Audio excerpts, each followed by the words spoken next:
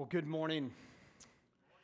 I want to begin this morning with a question, and it's a question that I'm going to ask, and I know what your first thought is going to be. There's no way that that's possible. I'm already predicting your answer to the question.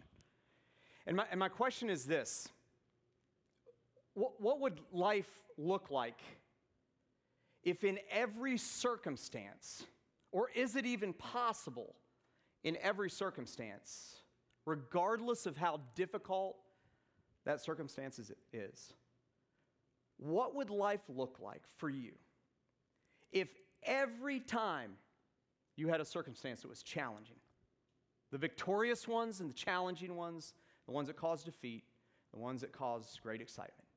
What would it look like in your life if every time you could choose joy? I mean, every time across the board, whatever came in your life, you experienced joy. For instance, what would it look like in your life if at the end of the month, when the month, lasts longer than the money, you choose joy? We've all been there, haven't we? What if, when you get that call from your boss, you get pulled into the room, or you go to that restaurant? There's always like a restaurant you go to where he's going to let me know the bad news here about what's about ready to happen. And you find out that your future is in jeopardy. What if you chose joy? What if when your spouse decides that they don't want to be with you anymore? Or your girlfriend or your boyfriend decides they don't want to be with you anymore?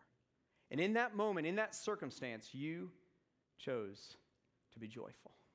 What if when you find out that that loved one has cancer that may be terminal? What if you chose to be joyful? What would your life look like? How different would your life be? Is it even possible to do that? I want to begin this series. I want to begin today, November the 2nd, brand new series, 4-part series, with a premise. And I want you to hear the premise. And I want this just to sit for a minute, because I think sometimes when we hear these kind of things, we think there's just no possible way that's true, and so we don't even think about it at all. But I want to begin with this premise in mind, that there is a situation in which you and I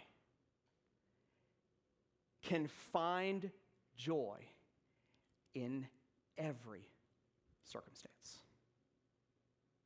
There is a scenario, there is a situation, there is a circumstance in which you and I, whether we are Christ followers or God followers or not, there is a situation in which we can find joy. And I want to begin with that premise in mind and let the next 4 weeks build on that premise. And I believe as we walk along throughout this series called It's All Good. Don't you love that phrase? It's all good. We say that all the time, don't we? Somebody said it to me. How you doing? Oh, it's all good. It's all good. I'm good. But boy, we're not good when circumstances don't go the way we expected. Over the course of these next few weeks, we're going to walk through a book of the Bible called Philippians. It's a letter that was written to a group of Christians in a place called Philippi. It was written by a man by the name of Paul. And I think as we journey through this series called It's All Good, I think we're going to find out and we're going to figure out what the formula is for each one of us to experience joy in every situation, whether it's good or whether it's bad. You and I can experience that kind of joy if we will find out what God's definition of joy is and how we can find that joy. For those of you I don't know, my name's Todd. I'm the pastor here. I'm so glad that you're here this morning. I'm really excited about this series. And I got to be honest with you, when I chose this series back in the summer, I really felt like God was leading us to do a book study in a New Testament book. And I kept praying to God, what book should I choose? And he just kept pointing me to this book called Philippians in the New Testament. And we're going to describe what Philippians is here over the next few minutes together. But little did I know that on the day that I would kick this off, as a sports fan, I would have a week like this. My Falcons lost a 21-point lead last week. Yeah. Liverpool, my favorite soccer team, lost this week. You know, the Braves didn't make the playoffs, and the San Francisco Giants won another World Series. And my Georgia Bulldogs would absolutely, you know, do what they did yesterday. That was brutal. I think somebody just cheered. Thank you. I talk about those things, and I'm just joking around because that kind of threat to joy obviously is trite. And I realize that some of you are in here today, and the things that you're facing in your life are so overwhelming that right now you would say, Todd, there is no way that I can even come close to experiencing any joy. You have no idea what my circumstances are. You have no idea the depth of the issues that I'm facing right now. You have no idea how hurt I've been by this person or that person or by this circumstance or that circumstance. And you know what? You're absolutely right. I have no idea, but I want to let you know something today. Right up front, right at the beginning. God absolutely knows what you're dealing with. And He loves you, and He wants you to experience the kind of joy that we are going to look at and that we are going to search out over these next few weeks. And so I want to encourage you, if you have your Bibles, you can turn to the book of Philippians. If you don't, the words will be on the screen. And I know some of you came in later, and we had a huge crowd in our first service and a large crowd here, and we didn't have any worship folders left. But guess what? We have a great website, and we have an app. And so I want to encourage you, if you didn't get a worship folder, to go right to that website, and you can go to the media page and find today's notes. You can also go on our app, and you can get the notes there, and you can also download them. Some of you have been asking about that from your computer as a PDF. Later, you can do that. And so we are going to be today in Philippians 1. And I have one thing that I want you to do as a way to prepare, because I want you to be a participant in this with me. I don't want to just give a nice message and you know, have it be a one-sided conversation. So here's what I want you to do over these next few weeks. Philippians is comprised of 4 chapters. And some of you saw my blog this week where I challenge you to read Philippians 1 in preparation for today. Each of the next few weeks, read that chapter in preparation for Sunday so that you kind of know what's going on in that chapter. And we're going to be taking a look at this wonderful book that really tells us how we can experience joy in every single situation that we face in life. But I got to tell you this right up front, that I think a lot of times the biggest mistake we make when we're faced with these difficult circumstances and these difficult situations is that we are truly not pursuing joy. We're pursuing something else. We're pursuing something that the world and our upbringing for most of us has conditioned us to pursue. And culture has told us that we should pursue this thing. We are conditioned in our lives from the moment that we enter, education and the moment that we come into this world, and we're pressed to learn and to better ourselves, which, by the way, are all great things. But we're pressed so much to pursue something, and it's called happiness, right? I mean, isn't that true? How many of you would say, I want to be happy in life? Raise your hand. I want to be happy in life. Okay, I'm raising my hand. If you didn't raise your hand, boy, that must be tough being at your Thanksgiving table at Christmas. My goodness. Like, if you don't even want to be happy, my goodness, that's awful. We want to be happy. The world tells us that that's what we should pursue, that we should pursue happiness. We're told that from a very early age. The Turtles, the group, the Turtles, back in the 1960s, they said that happiness could be found when we're together, right? I'm not going to sing it because I have a terrible voice. But some of you know what I'm talking about, don't you? My era, growing up, Bobby McFerrin told us that the key to being happy was not to what? There you go, worry. All right, you guys know that. That's awesome. Pharrell Williams today tells us that if we want to have happiness, that we need to have a determination to get over ourselves and to get over all those things that influence us not to be happy. And so the world tells us to be happy, but I want to give you a contrast here today. Get this, I love this. The word happy comes in the original language from a word that is hap. And it literally means random. That's what the word means. There's another word in our English language that we derive from that word hap. What is it? Haphazard. Haphazard. Random. You see, happiness is fleeting. Here's a contrast that I want you to see. Happiness on this side of the spectrum is fleeting. It can go in an instance. It can also come in an instant. We may not even see it coming, and we have a situation and we experience happiness and things are great. And then all of a sudden, once that relationship is over, or once that situation that we were so happy in comes to an end, our life comes crashing down. And no longer do we have the experience of happiness. It's random, it's fleeting. It comes quickly and it goes away just as quick. That's happiness, and that's what the world tells us that we should strive to pursue. God tells us, listen, here's the contrast. God tells us on this end of the spectrum that we ought to pursue joy.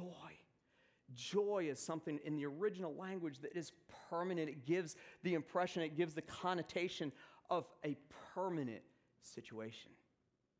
It's truthful. You can count on it. It's long-lasting. And so there's a difference between happiness and joy. We, as Christ followers, and those of you who may not be Christ followers, if you want to have like a permanent situation to your resolve to maybe these issues that are so overwhelming in your life, pursuing happiness will fix it for a while, and then it'll go right away. Joy or delight is another word I'm going to use throughout this series. Delight in every situation is something that comes from the Bible. In fact, the Bible, all throughout the Bible, it mentions the word happy 30 times. 30. It mentions rejoice or joy. Those are two of the same words. It mentions over 300 times. And so God is not nearly as concerned about our happiness as he is concerned about us pursuing this thing called joy. Over these next few weeks, we're going to dive in and take a look at what that is, and we're going to do it from this message from Philippians. Let's get some facts really quick, just to give us some context, some historical background on what's happening here, and why Paul is writing this letter to the church at Philippi. You can take a look at your notes this morning. There's a couple facts about Philippi that I think that are important. It's located in Macedonia, which is modern-day Greece. Philippi. It was a huge city in its day. It was actually kind of considered like a small version of Rome, Little Rome. And it was located strategically on the Ignatian Way, where it connected Asia with the rest of the world of that day, the known world of that day. So this little, what we would call little today, a place called Philippi was an important part of just life. An important part of culture and commerce and art and education. And the church first started in this place called Philippi on the European continent. Now, why is that important? Let me have you raise your hands. Those of you who have ancestors that came from Europe. Raise your hand if you have ancestors that came from Europe. Many of you have ancestors that came from Europe, me included. Many of those may have accepted Christ as their Savior because of what happened here in Philippi. It's an important city. It was an important thing that God was doing. And it was literally a city that Paul, the Apostle Paul, who went on all these missionary journeys that we talked about, just loved the people of Philippi. He had a special place in his heart for these people.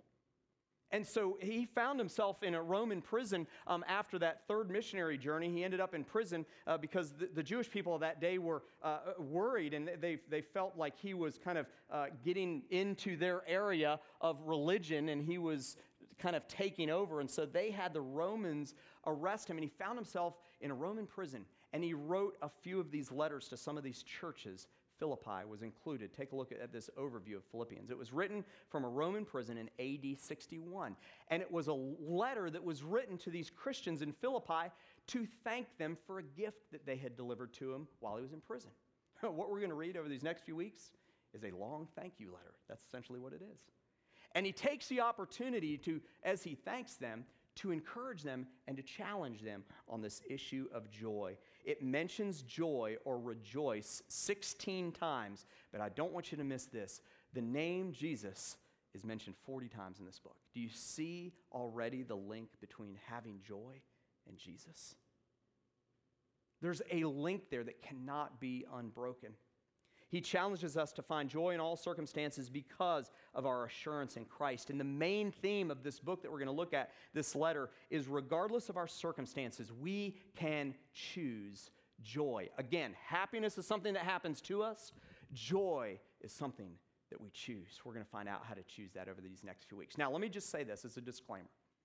I realize what we're going to read has to do with Paul being on his God-given mission or purpose as an apostle, as someone who is a missionary, who's taking the message of Jesus Christ and reaching into the world. And he finds himself in prison. He's multiple times been in prison. He's found himself beaten, and he's found himself suffering for the cause of Christ. And I just want to say this up front. I realize that when we're talking about your issues and my issues, those issues that threaten the joy in our life, like the Georgia Bulldogs losing such a terrible game last night, and all the other much, much more important issues, much heavier issues. I realize that all of those issues may pale in comparison to what Paul was going through. But if you've gone through anything that has caused you great disappointment, great despair, great discouragement, and maybe even depression, the thing that you're going through that robs you of your joy is just as great in your own life, isn't it? And so even though we're talking about him being on mission for God and finding joy in that terrible circumstance, the lessons that he teaches us can be transferred and applied to whatever area that we're going through. And so in your own life, if you're a Christ follower in here, I'm going to ask you to ask God to reveal that area in your life that is threatening your joy. Let's dive in. Let's read. We're going to read parts of this letter, this first chapter of this letter here this morning, and we are going to apply it to our lives. He begins by saying this, Paul and Timothy, servants of Christ Jesus, to all the saints in Christ Jesus who are at Philippi with the overseers and the deacons, those are the leaders of the church, grace to you and peace from God our Father and the Lord Jesus Christ. Now, he begins by describing who he's speaking to. This is the writer and the reader. It's the writer of the letter, Paul and Timothy, in part. He was his protege, and he's writing to the people of Philippi. Now, one thing I just want to say is that when he says saints, or anytime you see the word saints in the New Testament, a lot of times our culture and even our church has decided that a saint is like, there's like God and the angels, and then saints and then humans. But that's not what the original intent was. Saints in the New Testament is anytime you see that is always applied to people who have accepted Jesus Christ as their personal Savior. Those are the saints. And we can look at other churches and say, well, they say that people are saints because they are nearly perfect. We do it too. We put people so high up on a pedestal sometimes because of what they've done for Christ. But they're people, they're humans, just like you and me. And so he's writing to all the Christians in Philippi, but the message is also for us here today. And then he says two little words. He writes two little words that are so incredibly important. He focuses and he writes these words, in Christ. In Christ. He is writing to people who find themselves in Christ. And anytime in the New Testament you see those two words together, in Christ, that is specifically speaking of those people who have accepted Jesus Christ as their Savior. And so he is essentially saying to all the people in Philippi who have accepted Jesus Christ as their Savior, and then he goes on to describe, and we'll talk about it, how you can experience joy. And so the first point I want to make this morning is that our current spiritual position determines the extent to which we find delight or joy even when we suffer. Our current spiritual position determines that. If you're here today and you've accepted Jesus Christ as your Savior, you are going to have the opportunity on this side of heaven to choose to have joy in every circumstance, regardless of how bad it is. But if you're here today and you haven't made that decision, all you're going to be doing is choosing happiness and not joy. And my prayer and my hope and my invitation when I'm done today will be to choose Jesus so that you can be in Christ. And so my question is, before we move on to this kind of the second part, is are you in Christ yet? Have you made that decision to become a Christ follower yet? If not, I'll invite you at the end of this message to make that decision. Let's keep reading. I'm going to read verses 3 through about 11 here He says this, I thank God in all my remembrance of you, always in every prayer of mine for you, all making my prayer with joy, because of your partnership in the gospel from the first day until now. And then verse 6, we're going to come back to this in a minute. And I am sure of this, that he who began a good work in you will bring it to completion at the day of Jesus Christ. And he says, it's right for me to feel this way about you because I hold you in my heart. He's talking about the compassion and the connection that he has with this group of people. He says, I hold you in my heart, for you are all partakers with me, he says, both in my imprisonment and in the defense and the confirmation of the gospel. For God is my witness, verse 8, how I yearn for you with all the affection of Jesus Christ. And it is my prayer that your love may abound more and more with the knowledge and all discernment. That's insight from God. That's what discernment means. So that you may approve. The word approve in the original language means discern. So that you may discern. It's kind of the same thing. What is excellent, and so be pure and blameless for the day of Christ, filled with the fruit of righteousness that comes from Jesus Christ. And then look at verse 12. He says, I want you to know, brothers, that what has happened to me has really served to advance the gospel. He's in jail, isn't he? And he begins in verse 3 by saying, I thank God. He's in jail and he's thanking God. He's talking about love. He's talking about knowledge. He says, I want you to know that what's happened to me has really served to advance the gospel. That's the good news message of Jesus Christ. Look at verse 13. So that it may become more known throughout the whole imperial guard. Those are the Roman soldiers that are with him, that are keeping watch over him. And to all the rest, that my imprisonment is for Christ. And most of the brothers, having become confident in the Lord by my imprisonment, are so much more bold to speak the word without fear. And he says this, for verse 15, some indeed preach Christ from envy and rivalry, but others from goodwill. The latter do it out of love, knowing that I am put here for the defense of the gospel. For the former proclaim Christ out of selfish ambition, not sincerely, but thinking to afflict me and in my imprisonment. And then he says, what then? What does it really matter, though? They may do that to harm me and to hurt me, but look what he says here.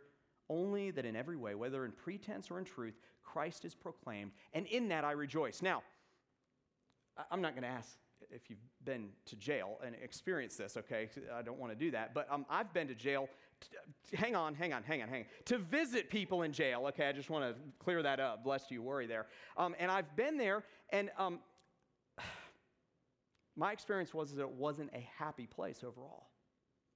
And my guess is that our modern day prisons and jails are a lot different in a much better way than the first century Roman prisons, don't you think? I'm sure that our conditions today are so much better than theirs was back then. And Paul rejoices. He chooses joy in this situation. He chooses to be joyful because he knows beyond a shadow of a doubt who he is in Christ and why he's been placed on this earth. Point number 2. Our level of confidence in God's purpose for our lives is the key to finding delight or joy when we suffer. See, our level of confidence in what God is doing in our lives is the first step, is the first key into seeing us through joy in that situation. If we don't know why we're doing what we're doing, then we are going to have trouble finding joy when the circumstances get rough. A few points in that. You can see from his writing here that God's purpose for us isn't complete when we die. Look at Philippians 1:6. I love this. This is great. He says this, and I'm sure of this, that he who began a good work in you will bring it to completion at the day of Jesus Christ. When I was 15 years old and God was really working on my heart and my life, and when I was growing spiritually in those teenage years, I read this verse and I went, oh man, that's my life verse. That's it. That's what I want. I want God to do his work in me till completion. Cynthia's had the same life verse. This is her life verse. It was very meaningful at the time. But I got to tell you, at 41 now, I realize what this verse means. You know what it means? That he's going to complete his work the whole way until I'm dead. At 41, I'm not so sure I'm happy I chose this as my life verse, but it's true, isn't it? I have a pastor friend that is known for saying, if you're not dead, God's not done. And it's true. He will continue to do his work. And so God's purpose for us isn't complete until we die. God's glory is worth our personal sacrifice. You can see that Paul admits and confesses that his personal suffering is worth it for the gospel. Boldness and fear mark his purpose, and it should mark our purpose. Boldness and fear should mark our purpose. And then the advancement of the gospel message is what matters, not our own agenda. You see that when Paul realizes he's got some opposition coming, and he says, I don't really care about the opposition as long as the message of the gospel is being preached. And the reason I use that term, the advancement of the gospel, it's what I have in the notes. The advancement of the gospel is what matters, not our own agendas, because that's a phrase that we used in our last message series, the advancement of the gospel. So you can see that Paul, in the worst time, a time that we can't probably even imagine, goes through, he chooses joy. And he does it because he knows what he's here for, and he knows what God is doing. And then take a look at verse 19. He says, yes, I'll rejoice, for I know that through your prayers and the help of the Spirit of Jesus Christ, this will turn out for my deliverance. As it is my eager expectation, he says in verse 20, and hope that I will not be at all ashamed, but that with full courage, now as always, Christ will be honored in my body, whether by life or death. And then this is one of the key verses in this particular chapter. In verse 21, he says this, for me to live is Christ, and to die is gain. Now, don't miss this. Don't miss this. What Paul is saying right here is he says, I am suffering so much that if I were to die, I would gain, because I would be in heaven with Jesus in my perfect form. No more pain, no more suffering, no more jail time, no more Roman imperial guards. That would be nice. But he says, for me to live is Christ. Do you see where his focus is? His focus is not himself. And I got to tell you, if you're a Christ follower in here and your focus is yourself, you're going to have a very difficult time experiencing joy. The only reason I know that is because I have been there when my focus has been myself. And it's been very difficult for me to find joy in that situation. Skip down to verse 27. He says, only let your manner of life, he's telling this church in Philippi this, be worthy of the gospel of Christ, so that whether I come and see you or am absent, I may hear of you, that you're standing firm in one spirit with one mind, striving side by side for the faith of the gospel, and not frightened in anything by your opponents. This is a clear sign of them, of their destruction. But your salvation is where you stand firm, and that is from God. And he says, for it has been granted to you that for the sake of Christ, you should not only believe in him, but also suffer for his sake, engaged in the same conflict that you saw I had, and now hear that I still have. I've said this before in previous messages. It bothers me when I hear pastors and teachers and theologians and people on TV who call themselves teachers of God, when they say that once you become a Christ follower, everything's going to be fine. That's not true. And Paul is admitting here that suffering will happen. He's admitting that sacrifice will happen in life, that sometimes situations don't work out best for you. They didn't for him, certainly. And he's admitting that. And I think part of finding joy in our lives, in our circumstances, is to be honest about the circumstances that we're in, to realize the depth of those circumstances. But when they come up, we determine to get through. That's point number 3. We delight in our sacrifice when we are determined to persevere. We delight in our sacrifice when we are determined to persevere. And I don't mean the kind of like perseverance that's like, okay, I'm going to get through this with joy and happiness and a smile on my face. Does that ever work? Like the whole, I know it's an old phrase, but like people say, you got to pull yourself up by your bootstraps. Don't you love that phrase? Like, I don't have bootstraps. I've never even owned a pair of boots. What does that mean? Come on, give me a break here. Like, we have this idea in our culture, and I think even the church has precipitated this idea that we can get over our circumstances that are unwanted or that threaten to rob and steal joy, that we can do it by ourselves. And Paul is saying here that we can't do it by ourselves, but we can do it with the power and by the power of Jesus Christ in our lives. We delight in our sacrifice when we are determined to persevere. And he points out a couple things. Determined to go on when we want to give up. Determined to stand strong when we want to cave in. And determined to be unified and not divided. You see, self-determination and self-reliance leads to happiness, which is temporary and fleeting and haphazard.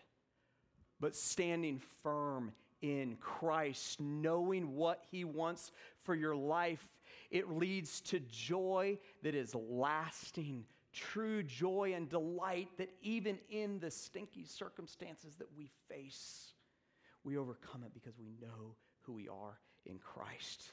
The action item for you today, in closing, is move from a place of despair to delight by finding who you are in Christ and pursuing God's purpose for your life. I didn't know in the summer when God led me to teach from Philippians that I would have to start it the day after Georgia lost such an embarrassing game last night. But that's not where this really gets personal for me. Where it really gets personal for me, and I hope some of you hear this who are going through some stuff right now that may be robbing your joy, that may be threatening your joy. The last year of my life, I have faced more disappointment, more personal despair, even to the point of some depression. I'm just being honest with you. And for a long time, I've let it rob my joy.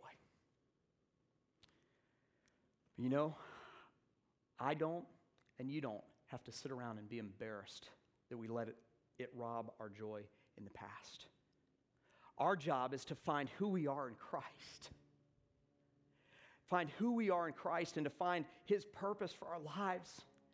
And to ask him, how do you want me to respond to this situation? How do you want me to please you, Jesus, through whatever I'm faced with? I'm not there. I'm admitting that. But I'm learning it. And I'm so glad that God called me in the summer to preach these 4 messages right now because I needed it. So some of you may walk out of here today, you're like, that was terrible. That was awful. Nothing connected to me. Well, I loved it. So there you go. God, thank you so much for this letter. This encouraging, challenging, uplifting letter. And God, I pray for those who are in here today and they've never made that decision to follow you. They've never made that decision to put their faith for eternity in you. If you're here today and you've never accepted Jesus Christ as your personal Savior, I'm going to invite you to do that right now. The story of God redeeming me and others who are Christ followers goes like this. Sin entered the world in the beginning of mankind.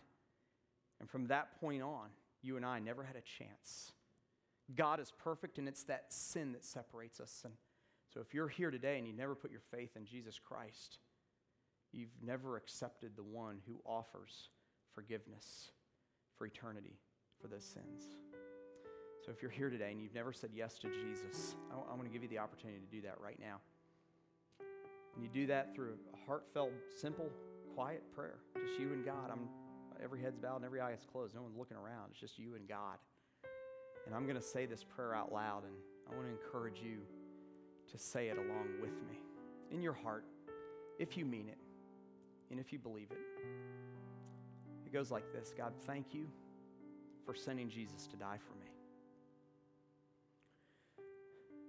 Today, I admit that I am a failure, that I make a lot of mistakes, that I have a lot of junk in my life. And today, I choose to accept you, Jesus, as my Savior.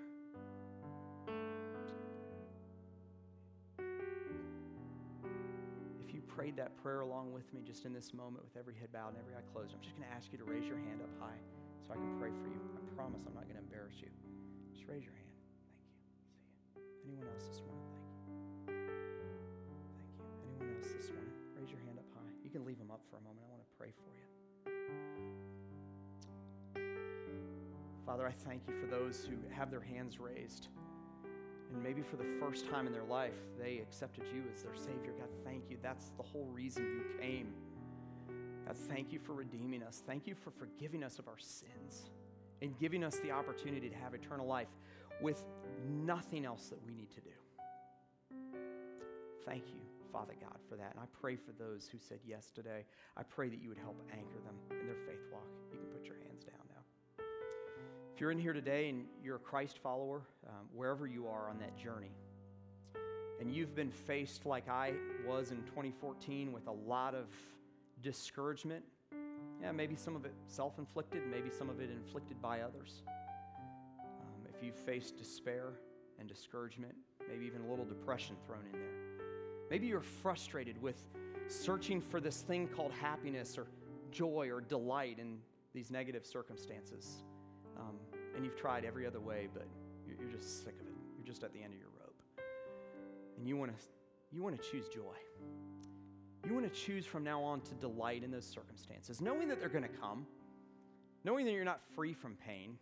If you're in here today and you've been struggling with that, and you're a Christ follower, and you say, Todd, I just want you to pray for me in this area. I'm just going to ask you to raise your hand up, every head bowed, every eye closed. Just raise your hand up. Hands all over the room. Raise your hand up. Keep them up for a moment. Just keep them up for a moment. I want to pray for you. God, I thank you for those who are brave enough, courageous enough to say, hey, I'm struggling with this. It's really affected me.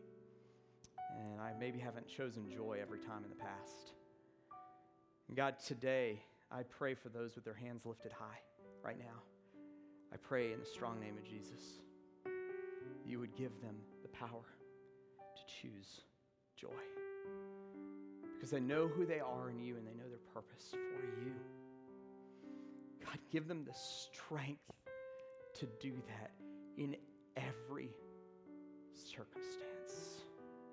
Help them to not worry about what they've done or how they've responded in the past, but Father God, I pray that you'll help them to respond with joy from this point on. And God, for all of us, you can put your hands down. Now for all of us, Father God, I pray that you would help us to look to you. God, that we would seek you out in those moments when that thing comes up, that circumstance comes up, and it threatens our joy. May we look to you before anything else. In Jesus' name I pray.